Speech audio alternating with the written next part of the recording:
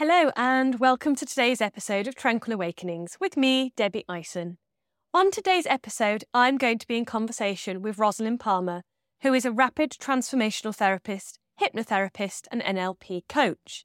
We will be sharing information about her journey to becoming a therapist and her life story, as well as what you can do to really connect in with your superpower and purpose. We hope you enjoy today's episode.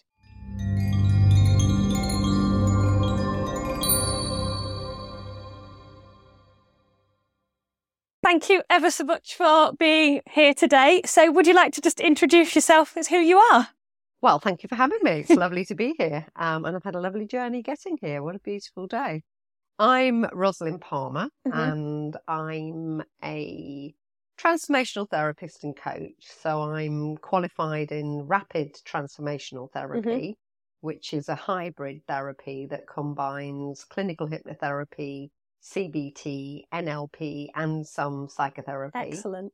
I'm also a clinical hypnotherapist and I'm an NLP coach. So Brilliant. That's a lot of abbreviations. But what it means is I can do the deep dives. I can work longer times with people if it's more coaching. But it's all ultimately about transforming their life. Yeah.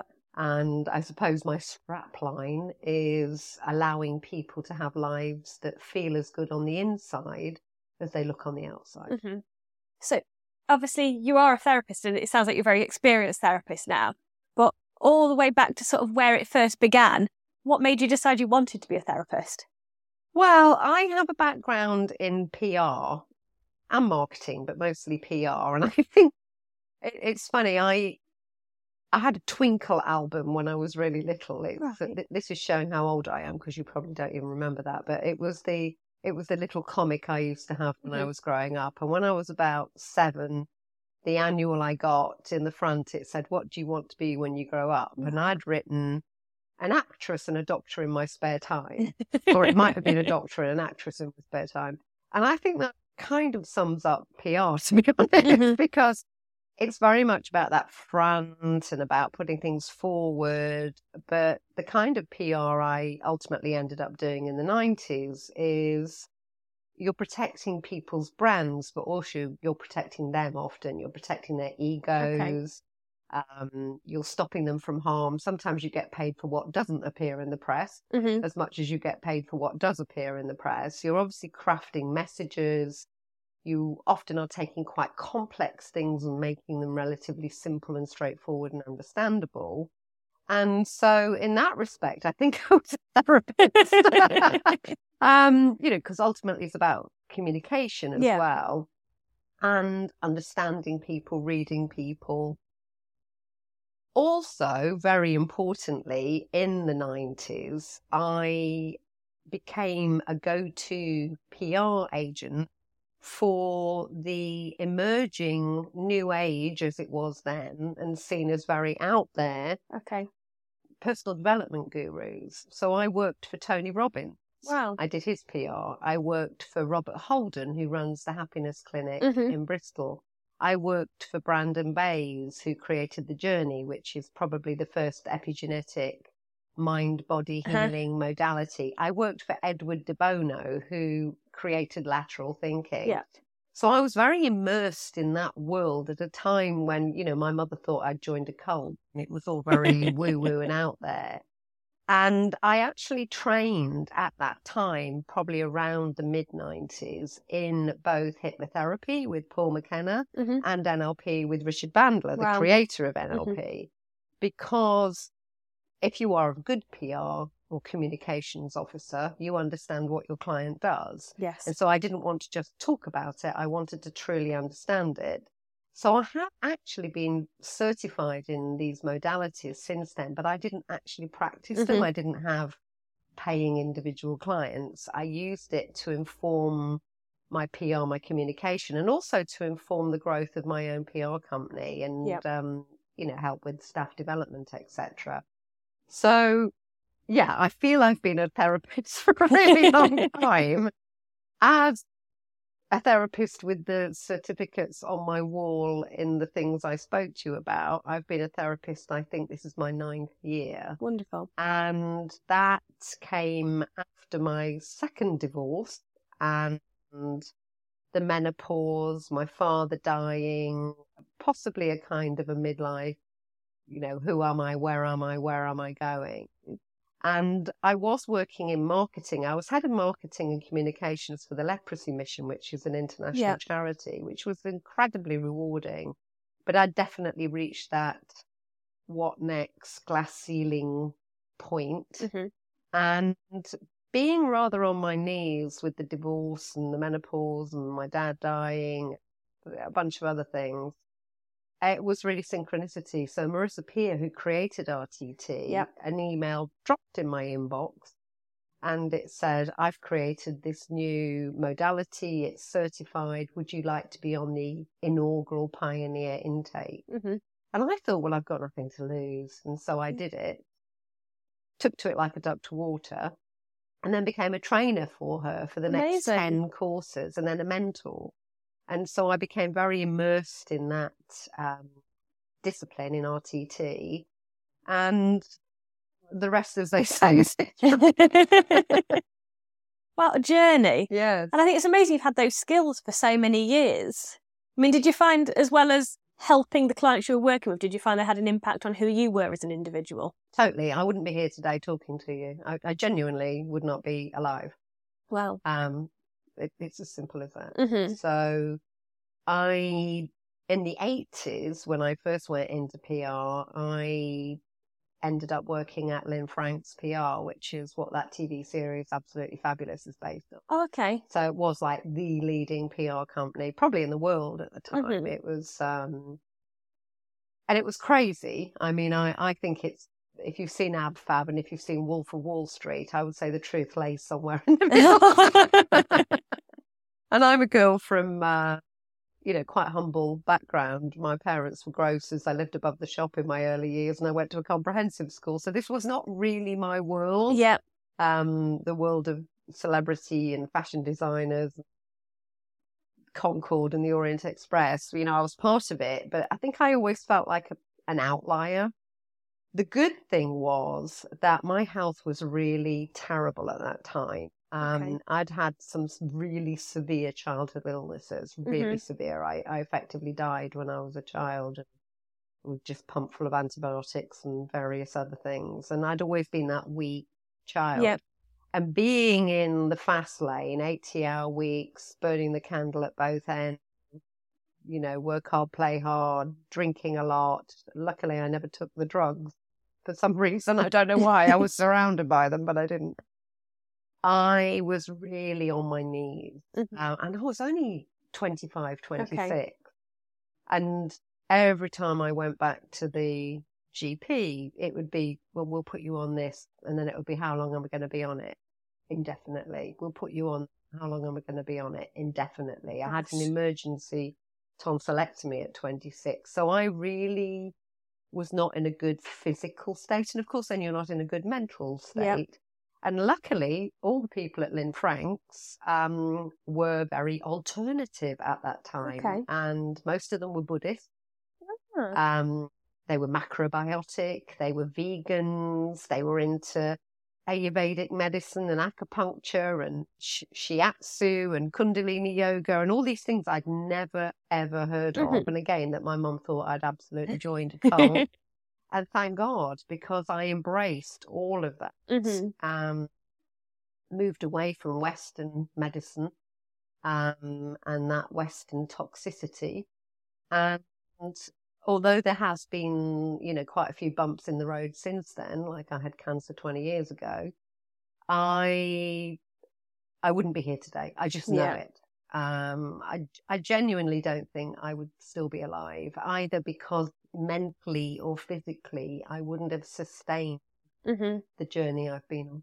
And I think that's something really important, isn't it? That the whole society we're brought up in doesn't really look for those alternative approaches, particularly in the past. Things are getting better. Yes. But also we're told and conditioned that you have to keep working harder, faster, doing more and more. And we can't sustain it. No, the do more to get more hamster wheel. And you and I do a very similar thing for a living, and I was the A list girl, so I was the one for my family that couldn't fail. And that's not to be critical of my parents. They were wonderful, but I was the first in my bloodline from both my mother and father to ever go to university. Yeah. I was the great white hope, if you like. I was the girl that was going to break, that more working class background, if you like. I mean, my parents did really well. They were grocers, but they ended up with several shops, but only through sheer hard work. Mm-hmm. But my mum's mum worked in a mill in Keighley in Yorkshire and died at 69 of pretty much emphysema. My dad's mum had the grocery shop before him, and that went back 2 generations. She was one of, I think, 15. I can never quite remember it. She was born in 1897, and her brothers ended up all down the pit, being killed in World War One. So I come from that background where you didn't go to university and then, meet the Rolling Stones and have breakfast with Daniel Day-Lewis. That wasn't really my background. But it put a lot of pressure on me because I genuinely felt I could not fail. Mm-hmm.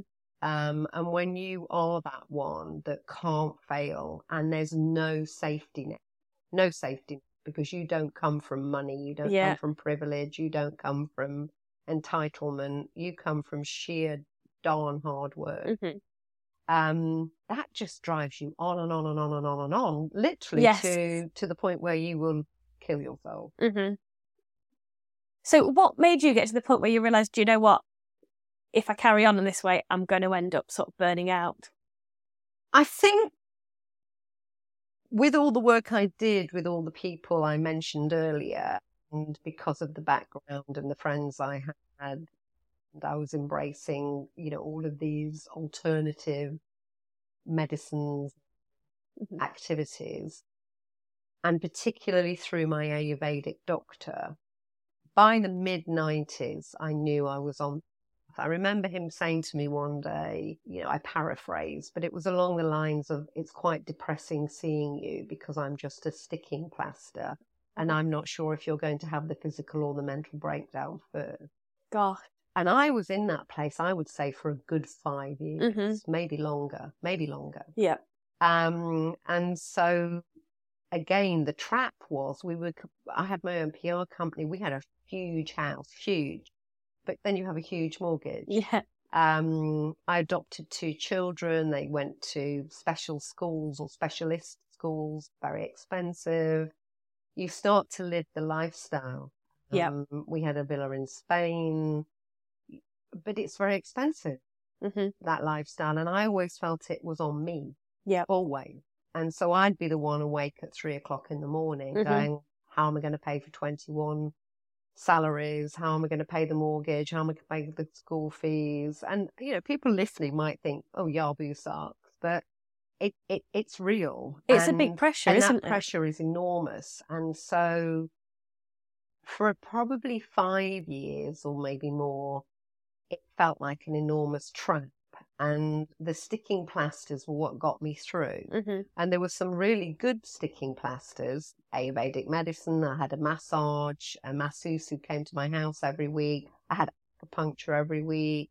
I would go, you name it, I've probably done it. Apart from, I think, a wigwam up a mountain, flotation tank, I'm on it, homeopathy, sitting in a stone circle and Kundalini yoga, you name it, I was doing it. But I was also doing lots of really unhealthy things, drinking a lot. This culture, that culture, people don't remember how big a drinking culture that culture was, particularly in London in agency life in the 90s. I would start the day with, so this would be my day, okay? I would get up at 6. I would go to my private club and I would have a personal trainer and I would train. I would shower and I would have a breakfast meeting with people, probably at about 8. I would hit the office about 10. I would work till lunch. I would have a lunch out. That always involved at least 1 bottle, if not 2 bottles of wine. I would go back to the office and work. At 6 o'clock, we had a rule that if you were still at your desk, you could go and help yourself from the fridge to a glass of wine. Everybody worked till 7 or 8. So at 6, you actually sat at your desk drinking. And then probably 3 nights a week, I would go out to an event or to a dinner. Wow. I'd get home at 11, rinse and repeat. Gosh. And so I didn't really get to sleep without a sleeping tablet. So it was that very precarious balance that I was keeping going. Yeah. But I knew any time that balance could tip. Yeah. So towards the end of the 90s, it became very apparent to me that I couldn't sustain that. Yeah. Particularly because I'd adopted a child. And there was one week when I remember it was Friday night and I'd finished and I got home and I realised I hadn't seen him awake since Monday morning. Gosh. And I'm like, what, why am I doing this? You know, I didn't adopt this child for this reason. Yeah. So in that moment, I said, that's it. That's the line in the sand. I have to have an exit strategy. Yeah. Luckily, we sold the business. So I was able to exit, but that was very unpleasant because then you have to work for somebody else. Which is hard when you have been the boss, really isn't it? horrible with really big targets and, you know, and that was probably the worst year I've ever had. And that truly brought me to my knees, I think, that year. And so by, I think it was 2000, 2001, I'd effectively exited, but I was on my knees. And we moved to the Bahamas, which sounds terribly glamorous. My ex-husband is from the Bahamas. It wasn't great for quite some time because I was in a foreign country. I'd lost my identity. I had young children. And with hindsight, I was very not well. Yep. Because the breast cancer came quite soon after. So I thought I'd dodged a bullet, but yeah. Yeah. But that's the thing, isn't it? The body does keep the score and it carries all that trauma and all that stuff. And it's accumulative, isn't it? So even though you got out, you had all of that then to clear and deal with. It was festering away. It was like, you know, so yeah, that caught up with me. And, you know, that's the wake-up call, isn't it? That was the wake-up call for me. But equally, I clearly chose a very interesting soul journey. Yes. And it was like hell, basically. I mean, if you're familiar with the hero's journey, it was the belly of the whale. It was the dark night of the soul. So in an 18-month period from having left, you know, in a blaze of glory, supposedly, you know, she was the cat that got the cream. She sold her company. She sold her house. She now lives in the Bahamas, you know, which looked fantastic from the outside, but didn't feel it from the inside. In an 18-month period, my dad had a stroke on my birthday, very bad, and back in the UK. And then he tried to kill himself. Oh, God. And these are all trips back 4,500 miles. Kids weren't doing too well because they're in a foreign country. It wasn't great. My ex, with hindsight, wasn't doing very well. I think because suddenly it was on him. He was the one who had to be the provider and the anchor. And his father had died. And I think that had sent him into a tailspin. And so I thought it was okay, but it wasn't. Then 6 months later, I found I had the breast cancer, and it was a very nasty one, but that's a whole different conversation for another time. But I came through it with a lot of soul, a lot of help, a lot of intuition. I trod my own path. I did not have all the treatment they wanted me to have. So, but you know, it takes a lot of time and attention, and that's your number one focus. We moved to an out island, which sounds amazing, and actually probably was the best time of my life, for quite a remote island in the Bahamas where we had no TV.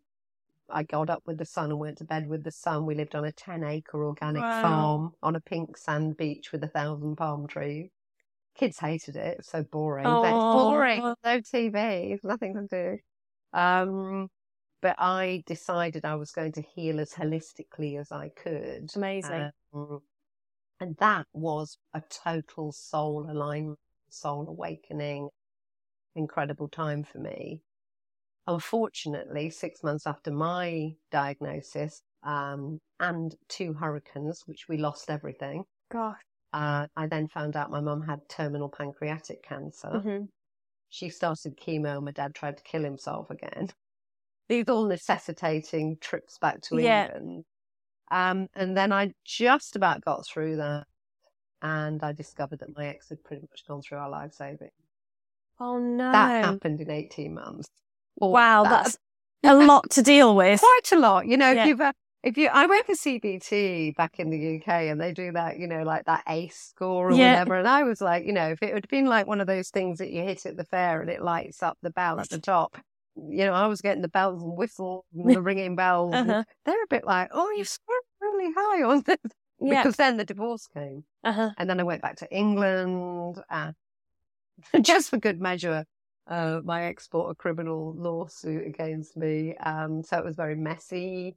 And somehow I came through all of that. But I have to say, I came very, very, very close to not. I had one truly dark night of the soul just after my mum had died.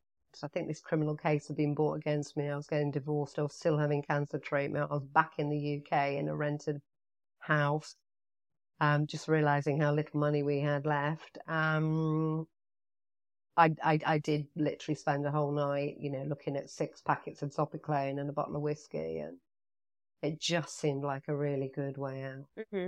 But I didn't do it.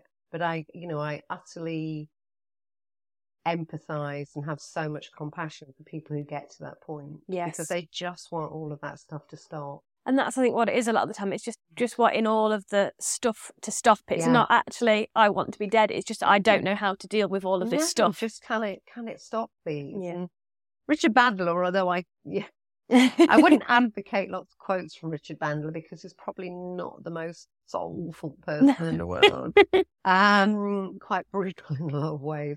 But he does have one saying, which I think is so true, which is that suicide is a permanent solution to a temporary problem. Yes. But the trouble is when you're in the middle of that problem, that temporary problem, and you've maybe been there for quite a while, it feels permanent. Yes. And I think that's where people get stuck and they feel there is no way out. Yeah. But you obviously did recognise there was a way out and made some shifts. I did. I think I've always had a faith. Well, I don't think I've always had a faith. I have always had a faith.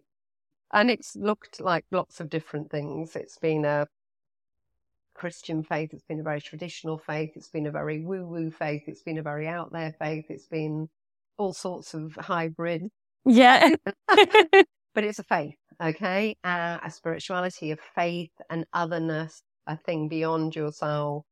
And that has been my North Star. That has been my guiding light. That has been the thing that even in that darkest time has seen me through. That sense of there's something beyond me. Yeah, absolutely. And I think that makes a lot of sense for me because I know I've always had some sort of faith, but I find a lot of the time with my clients that are very anxious, very depressed, feel very lost, it tends to be that there's something at a soul level going on. So I tend to work quite transpersonally now with some elements, and it's that disconnect from something more, your spirituality, your soul, yourself, who you really are, your real purpose that's bigger than just the 9 to 5. Yeah. Totally. And you feel it and you don't really know what to do about it. And what was really distressing for me was when I came through all of that, I actually came through very strong. I think my go-to, you know, if you've done the 4 Tendencies quiz by Gretchen Rubin, which is really great, I'd really recommend it. I know a lot about myself, you know, the Enneagram, the 4 Tendencies. I've had astrology done, you name it, I've had it. Myers-Briggs. My tendency is to just push on through. Yes. You know, my tendency is to be Bodicea and put or Boudica, depending on what you prefer, is to put the armour on and push on through. And obviously it gets results, it gets you there, but sometimes it's not the right tendency. Actually sitting with it and allowing it to happen and not doing something is actually harder than doing. I'm the same. I would rather be doing something and being proactive than just sitting with it. I hate that. It takes a lot of courage and literally sitting on your hands, and and I've really had to work on that. And when I came, I to all intents and purposes, I bounced back after all of that. I had a second marriage, but that was really awful. I then hit the menopause. I was very close to my dad. I moved to live where he lived in the same village in Nottinghamshire. I did get a settlement, so I had a house. I married my childhood sweetheart. It all seemed like a really good idea. I worked for a training and development company, and then I ended up being head of marketing and communications for the Leprosy Mission, which is a phenomenal charity, and going to Africa and India and Asia a lot of time with the world's most marginalized people. And in many ways, it was phenomenally rewarding, but the menopause really derailed me. Mm-hmm. And I think the marriage was all about trying to recreate what we had never had or lost. And that was not a very good idea, shall I say, with hindsight, to all my friends who are like divorce goddesses and people. It seemed like a very good idea at the time, but it really wasn't. We were very different people. We had very different values. So I'm trying to hang on to the values I have. I'm losing myself through the menopause. My dad then died. For good measure, he died on my 50th birthday. It's like, wow, thanks for that. Mm-hmm. And that truly was a derailment. Mm-hmm. That truly was, and it is very relevant to what you said earlier, because I felt I'd come through the dark night of the soul. I felt I'd found my soul. I felt I'd found, not the Garden of Eden, but I felt or Nirvana, but I felt I'd found somewhere really amazing, even through the hardest of times, and this inner soul and this inner strength. And in that time, I really felt lost it again. Yeah. And I think to have something and then lose it is actually worse than never to have it. Yeah. And so you speak about your clients who can't quite grasp it. They know it's there. It's almost like there's a wall and it's on the other side of the wall. I knew I'd been on the other side of the wall and I was back. Mm-hmm. And that was really not so much like before where I'd almost felt like I wanted to just end it all. That was, when they say death like by 1,000 cuts, that was for me worse, because it was, what do I do with this? Where do I go with this? Yeah. There's nothing left of me. There's nothing left. And I did come through that. Mm-hmm. Again, many nights of the soul. Yeah. Again, it was great that I was actually at that time working within a Christian charity. There was a lot of prayer, a lot of support. But I also then segued into what I do now. Yes. And as well as I do, that when you train in therapy and healing, you work on yourself. Absolutely. And I think that's the constant thing, isn't it? This is what you do with your whole life when you become aware of this, or you become a therapist. You're always working on yourself and refining yourself. Yes. And it saved me again. Yes. I did a lot of work with relationships because I was repeating patterns. Having come through the second divorce, I was like, I'm not going to repeat this pattern. I'm going to completely change it. And then I did what probably a lot of people do, and they go, 360 degree, and they do the opposite. Yes. And it seemed like a really good idea for a while. And then you think, actually, this person doesn't excite me. There were some things about my, former attractions and, my two ex-husbands that actually I did really like. Mm-hmm. And I've thrown the baby out with the bathwater. Yeah. So I did a lot of work on relationships. I went to an A-Fest, Awesomeness Fest, which is Mind Valley, all about relationships, and trained with probably the world's leading relationship experts. So Esther Perel, who's amazing, Dan Savage, Sonia Choquette, who was very spiritual, Marissa Peer was there, the whole 9 yards, really. And to all intents and purposes, I was like, oh, this is really adding to my, therapy modality, my understanding of all of this. And it all worked for my, continual personal development, but it actually was working on me. And yeah, I did a lot of work on me, a lot.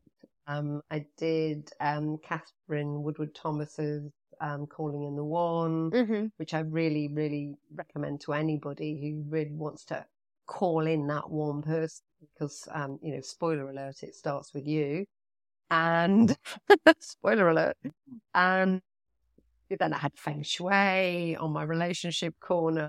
But boy, it worked. Amazing. And after quite some time of just being me and doing all this work and actually getting to a point, ironically, which is always what happens when I'm just really happy on my own, having a lovely time, and I'd created a whole new life, and I was in Newark and I was on the radio and I had a practice going and I had a newspaper column and I was traveling and then of course the one came in. And so that's why I now live in Lincolnshire. Oh, amazing. On a small holding with 3 acres and lots of animals. Oh, how lovely. I bet there's quite a contrast then, obviously, to your earlier life if you were living in London and how busy that environment is to now be on a small holding. Well, yes and no. I mean, I had the island in the Bahamas, you yes, forget. yeah, of course. And my nearest neighbour was 2.5 miles away. I mean, Whoa. I lived on probably a 1 mile beach, and I lived there for 8 months before I saw anybody else on the beach. Gosh.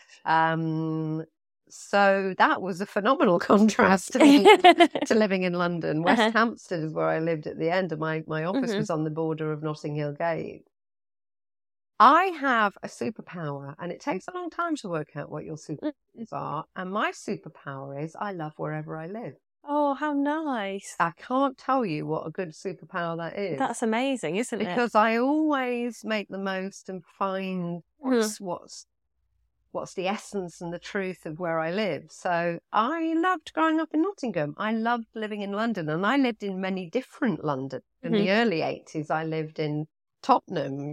We used to see Chas and Dave in the kebab shop. I mean, it was glamorous. It was not. I lived in some not great areas of London like you do. And then I lived in some very nice areas of London like Maida Vale and West Hampstead.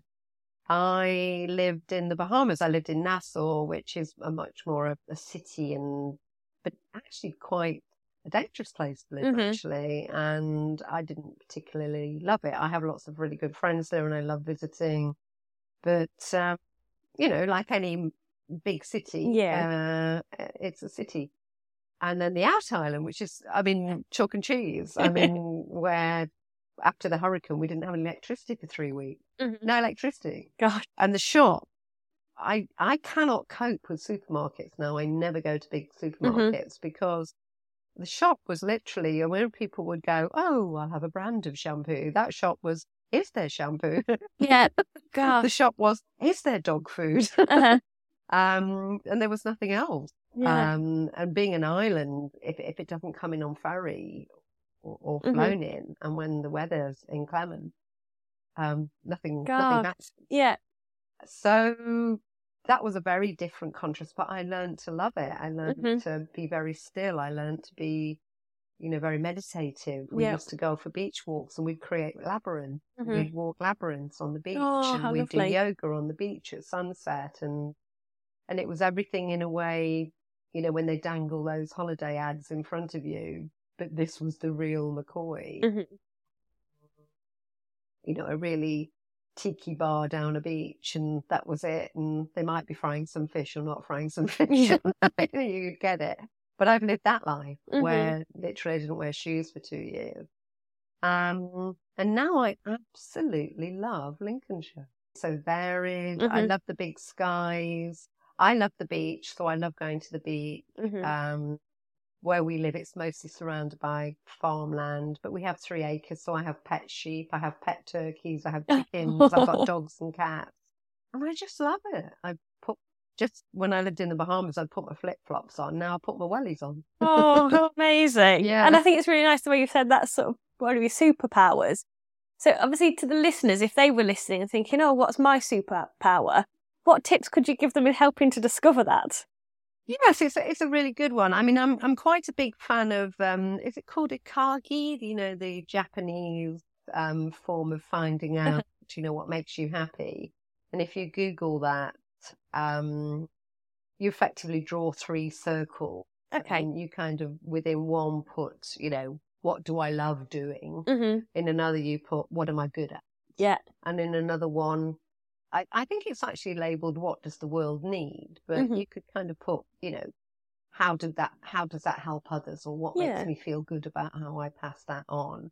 And you end up with something in the middle, Oh, yeah. And that's very much about maybe you, your profession, where you're going. I think it's as simple as you just sit with and you think, well, what makes me truly happy? Mm-hmm. When do I feel authentic? Yeah. When do I feel I'm not having to wear that mask? And goodness knows, you know from the early conversation, I wore that mask for a really, really long time. I mean, it took me a really long time to work out I'm shy. Yes. I had a career in PR.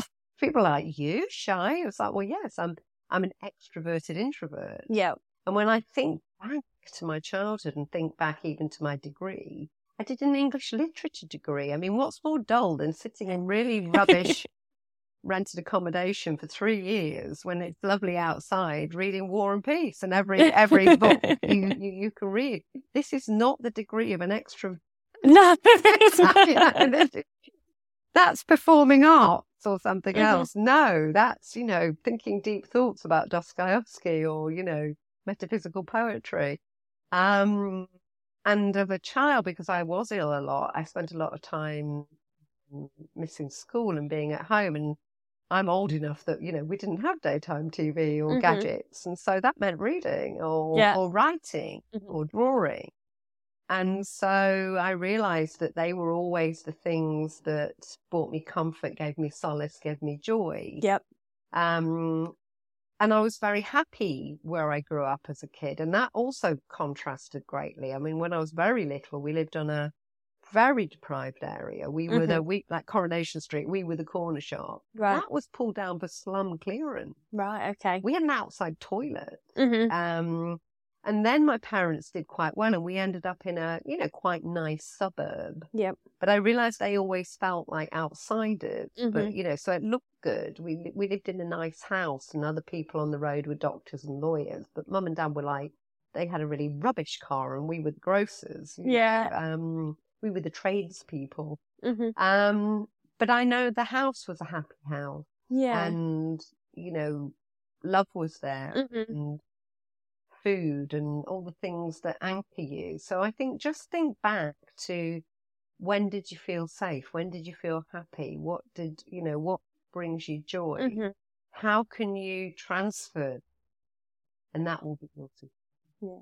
Oh, I love that. That's brilliant. I'm going to have a reflect on that. I think it's always good to revisit these things as well because we grow and learn and evolve over time. So in terms of obviously the clients you work with now, obviously you've given a little bit of an explanation of the type of therapies you do. But still, from my experience, this is so vast. We all tend to have different specialisms or areas or types of people that we work with.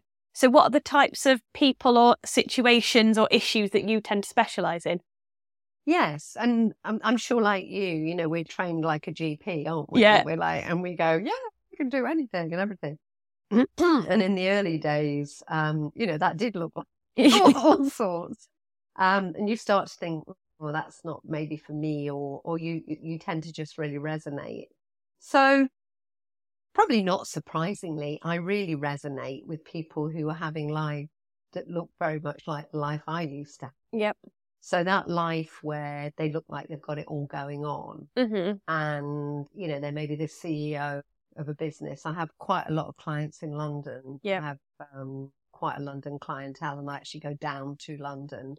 I actually go to their homes. Yeah. I used to have a clinic in London, but after lockdown, I let it go. And now I just go to their home. Or we do it on Zoom. So it's all good. So, and of course I do deal with lots of other things, but a lot, and look, and they don't have to be in London. They can be anywhere. But yes, my probably real area of expertise is those people who do look like it's all great. From the outside, it looks great. that from the inside, they're like, is this it? Yeah. Is this it? You know, is this as good as it gets? You know Yeah. that film with Jack Nicholson? Is this as good as it gets? Yeah. Or there's a Talking Heads song, you know, once in a lifetime. This is not my beautiful house. This is not my beautiful home. So it is you know, and I have actually worked with a couple of celebs and people whose names I can't mention, a sports person, a leading sports person. So they're people who don't want people to know Yes. that they're probably having therapy or coaching. Because they are like the head of their organization, or, you know, maybe even quite high profile. And it looks like it's all great, but it is not on the inside. They feel empty. They don't feel enough. They feel like an imposter. They're like, I did all this and thought I would have joy or fulfillment when I got to this point. I don't. They kind of feel they're living the wrong life. Yeah. Often. Or there's maybe aspects of their life that are great and another aspect that really isn't. So lots of things are great. Their health really is. Lots of things are great. Their relationship is. Lots of things are great. They don't really know that they want to do that career anymore. Their mojo's gone. And so that realignment, that balance, that finding your purpose, finding yourself, finding your truth, finding your joy. As I say, the strapline, having a life that feels as good on the inside as on the outside. And I've fallen into that, if you like. And really, because obviously when they sit down with me, they go, oh, you really get that. And I'm like, I've lived that life. I've walked that path. Not essential, as you know. But I think in this context, they do feel very reassured by that. So, it's really helpful, isn't it, as well, to know that, do you know what, you've got that experience, you understand properly where they're coming from. Because people want someone else to be able to relate and understand, but also you're showing by example that you've moved through that and that you are in a good place. Absolutely. And often they're people who aren't getting a lot of, they're not seeking it, but they wouldn't get a lot of sympathy from other people. No. They go, what's wrong with their life? They've got that lovely house. But, you know, if that brought you joy, there'd be a lot of celebrities still alive today, wouldn't there? Yeah, exactly. And I think it comes back to our society again. We put a lot of pressure, but also a lot of importance on the external things. Absolutely. The car, the house, those other things that we acquire in life, but we don't often look enough within. No. And I think no matter what you do or don't have, you're never going to be fulfilled or happy in life if you don't feel good about yourself. Truly. Absolutely. So, yeah, I would say that's probably at least half of everything I do, maybe more. I've not really sat down and worked it out, just kind of maybe thinking about some of the clients, because I do like VIP coaching as well, where people work with me for a longer period of time. And that definitely usually tends to be that territory. Yeah. Because it's a bit more esoteric and it's like it might take a few months to really get to that place. But yeah, I can do the smoking. I do quite a lot of weight loss. Yeah. Because I trained as a weight loss. Also, when I was in the 90s in PR, I was bulimic. Right, okay. So it was that time of, everybody's got to be 5-0. And when you're having 9 meals out a week and not really getting maybe as much exercise as you should, the pounds, were coming on. So I had dengue fever, which is like malaria, but worse. And I was ill for 7 weeks and I lost 23 pounds. Right, oh gosh. And I went from probably being a UK size 12, around about 9 stone or so, to being less than 7 stone. Gosh. And I stayed there because I loved it, because that was the time of the, super skinny. Yeah. I could get into like all the, reject designer like stuff. And in that world I was in, it was heralded, and people constantly go, oh, goodness, look at you. Apart from my mum, who was like, what is wrong with you? You look like a scarecrow. Yeah. And of course you don't see it. When I look back on photos now, I'm like, boy, was I skinny. Look at me. All those bones in your chest. And then when the pounds started to come on, because obviously I'm out of the illness and starting, the brain, as you know, goes, oh, I've got a brilliant plan for you to stay slim. You can still go out for all those lunches and dinners, but you're just not going to keep it down. And so I became bulimic. So yes, so I do weight loss. because having had an eating disorder, I know about how troubling, not getting that right can be. Yeah. Wow, that's amazing. And I think you've been through such a journey. So still going. Yeah.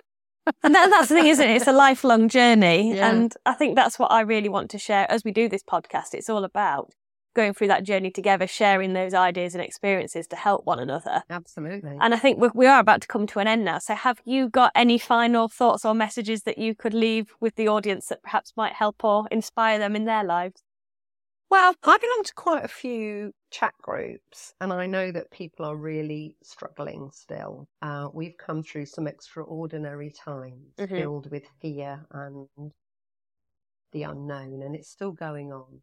And we are in a world full of conflict and contrasts, and even if you're doing relatively okay, it makes it, particularly if you've got kids, and it makes it quite a difficult world to navigate. And so in the last 3 or 4 years, I've been on a real soul alignment journey, and I've done a lot of soul work about what we spoke about earlier, about that thing beyond you, about that thing that, and it can be prayer for you, it could be just nature or a walk in nature, but it's about that beyond, it's about something beyond.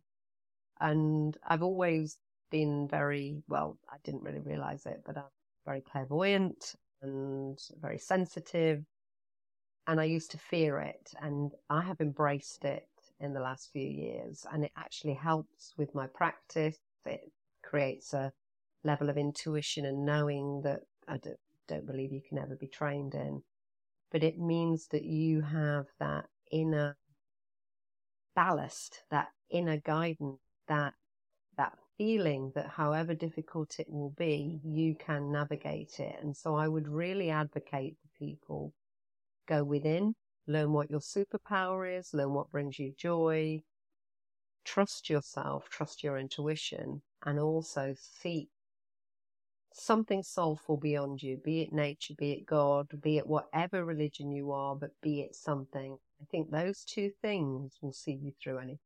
Amazing. I know, I agree completely. So yes, thank you so much for being here today. It's been really lovely to chat to you. You're welcome. And to our listeners, thank you ever so much for tuning in. Have a great day, whatever you're doing, and I shall speak to you again soon. Take care and bye-bye for now. If you enjoyed this podcast, please make sure you subscribe. If you would like to find out more about the therapies that we provide and the training we offer, please visit our website, www.tranquil-awakenings.co.uk. You can also find us on social media.